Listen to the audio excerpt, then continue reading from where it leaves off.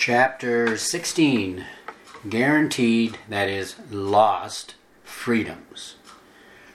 We've taken a peek at some of the governing insanity transpiring in the world, but there's still so much more astonishing deception to bring to light.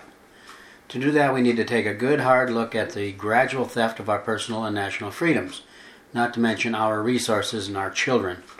Again, we must keep in mind just what or who is motivating this insane stupidity, both those inflicting it and our willing, for the most part, acceptance of it.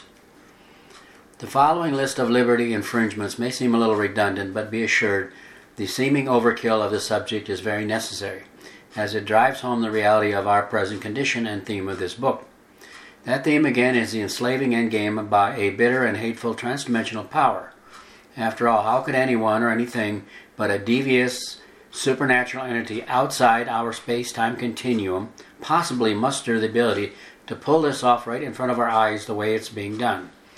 That is, over many generations. The theft of our God-given freedoms in the U.S.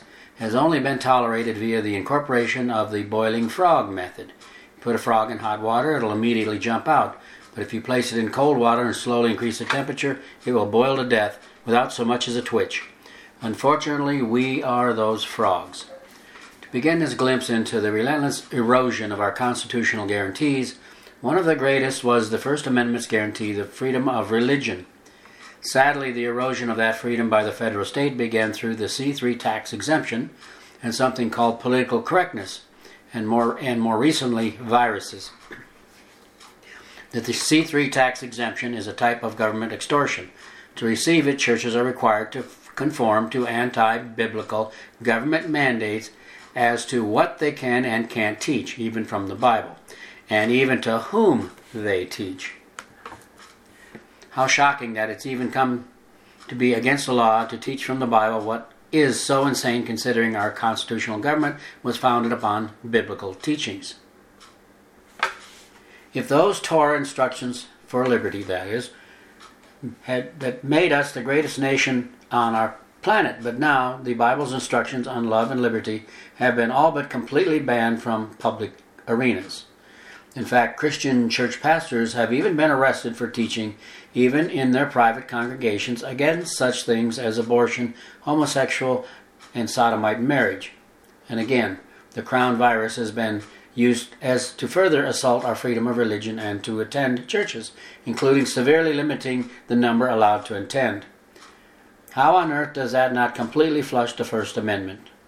And of course, to acknowledge a higher authority other than the government, such as God, is no longer tolerated as well.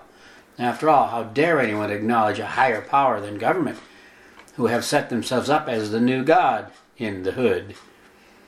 True freedom is encapsulated in self-government. It's this type of government which the Creator displays in His Torah instructions. Again, our constitutional government of freedom was based upon that very concept, governing our own personal behavior.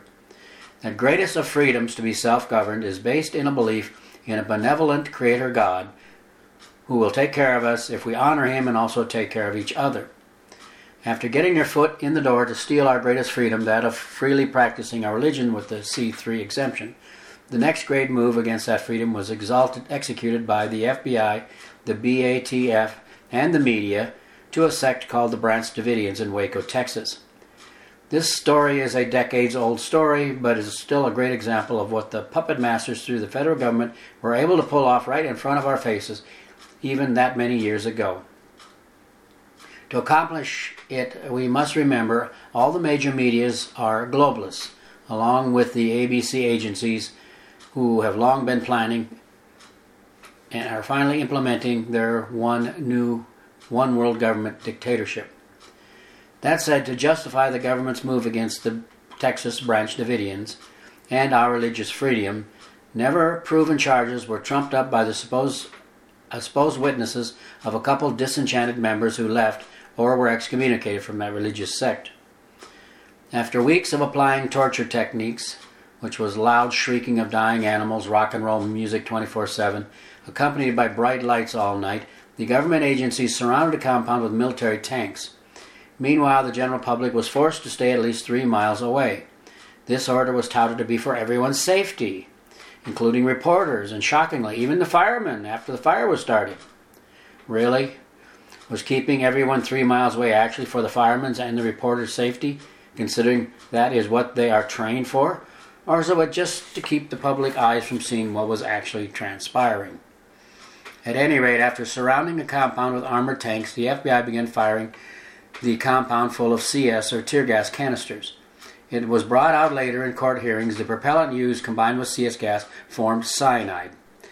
After punching the walls full of holes and firing in tear gas chambers, the compound was ignited with some 40 people still inside, including elderly women and children. In their attempt to escape the smoke and flames, they were all gunned down like animals by the federal agents. The survivors, those who surrendered earlier, were then sentenced to 40 years in prison in what court witnesses described as an obvious kangaroo court. This was in spite of the fact that not a single accusation against them was ever satisfactorily proven to the jury. And shortly after the attack and well before the trial, the compound was burned, bulldozed, and ordered hauled away. So much for any exonerating evidence. Bottom line, my personal assessment is that this was a shocking test to see just how much the puppet masters could get away with in an all-out assault against our right to assemble and practice our religion of choice, not to mention freedom of speech. After all, we cannot have freedom of religion without freedom of speech. If a test, it passed with flying colors, even though decades ago. So much for the First Amendment's constitutionally guaranteed freedoms of religion and speech. The real question is, just how on earth did the governing authorities get away with such a blatant atrocity right in plain sight of the American people? It was like some witch cast a spell over the nation. Actually, the answer to that last question becomes obvious as we continue wading through the mountain of evidence of supernatural manipulation. But first, before going any further, let's take an actual look at the First Amendment for those not familiar. Article 1.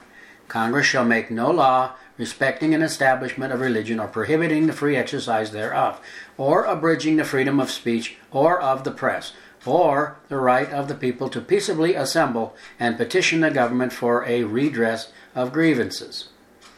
The globalists getting away with their attacks against free religion, as with the virus shutdowns, and free speech, as with the public gathering against government mandates for masks, mandatory vaccines, infanticide, and a host of other issues. But what is most shocking is the banning of the Ten Commandments in public buildings, including schools and courtrooms.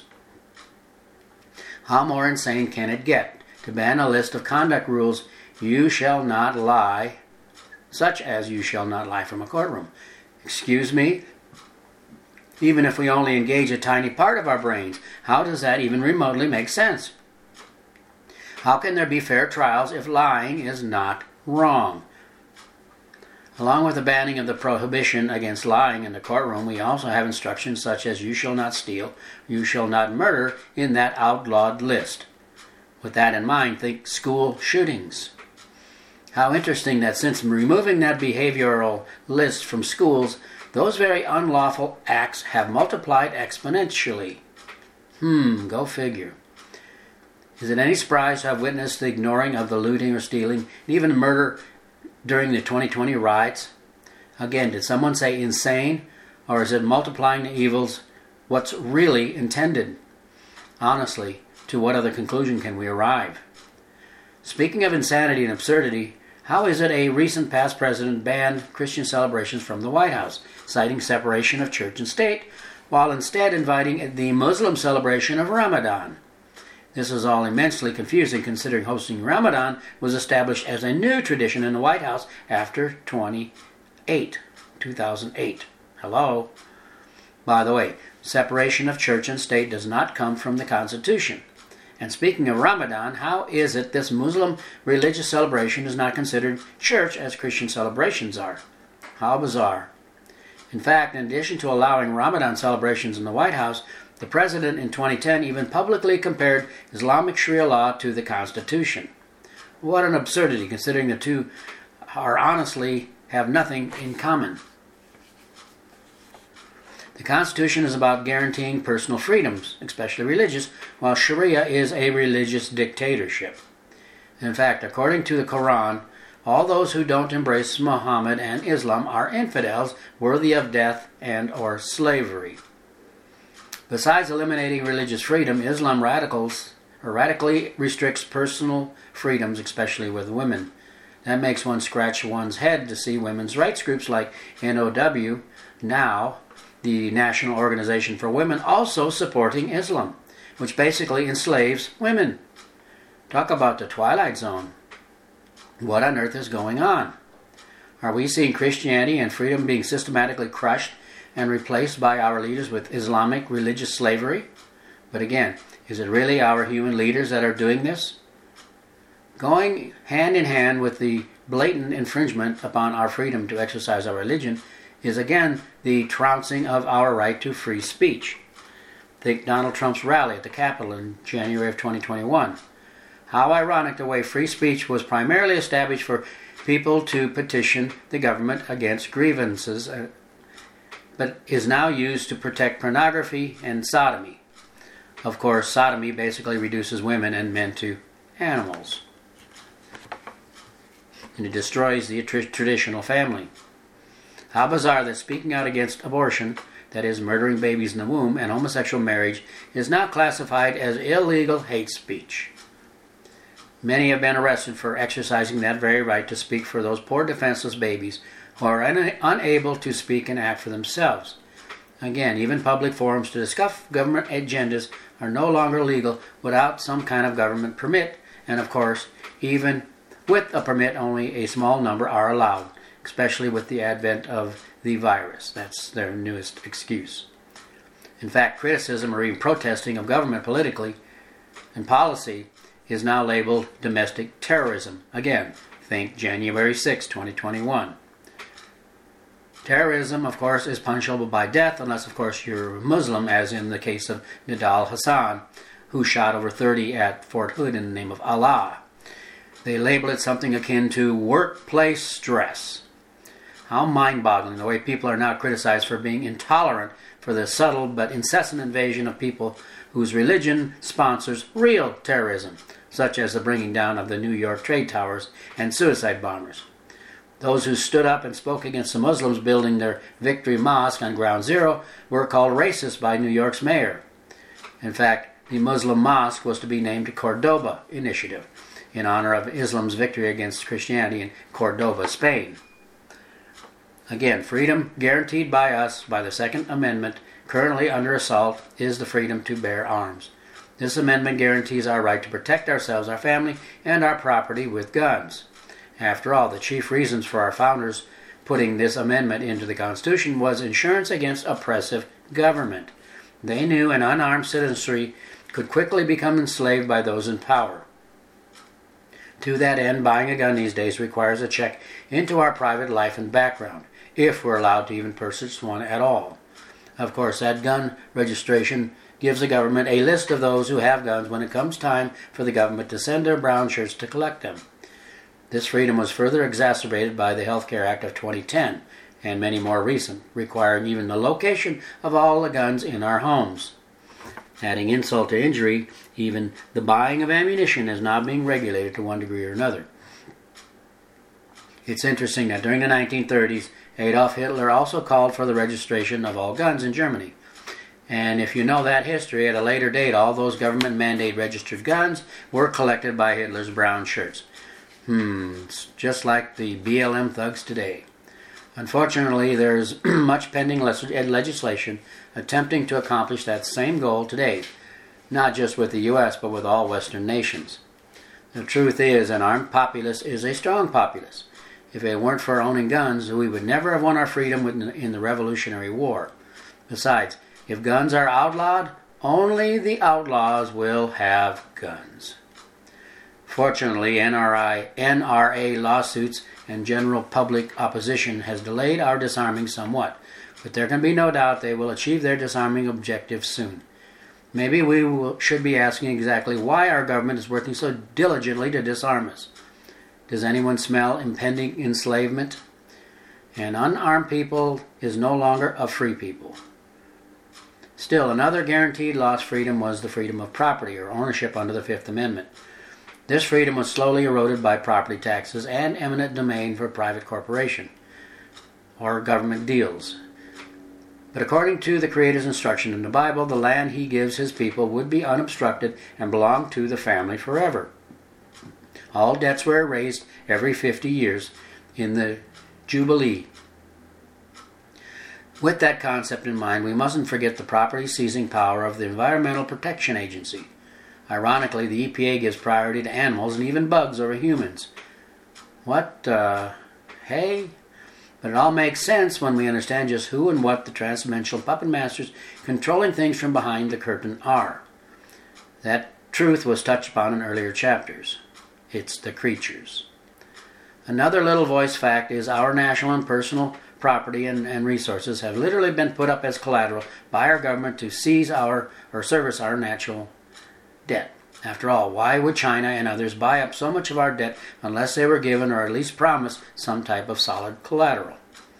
When nations such as China, India, Japan, etc., who hold much of our debt, decide it's time to collect, is it an unreasonable assumption to believe they expect to not only collect oil and mineral resources, but forests, cattle, land, cities, and even homes as well? What a horrible day that's surely coming soon, unless someone high up has mercy on us and grants us a great miracle. But it seems it's too little, too late for that. How interesting the book or the Bible that shows our Creator's promises to protect and bless those who follow His Torah instructions both nationally and personally is slowly being banned, citing political incorrectness and racism.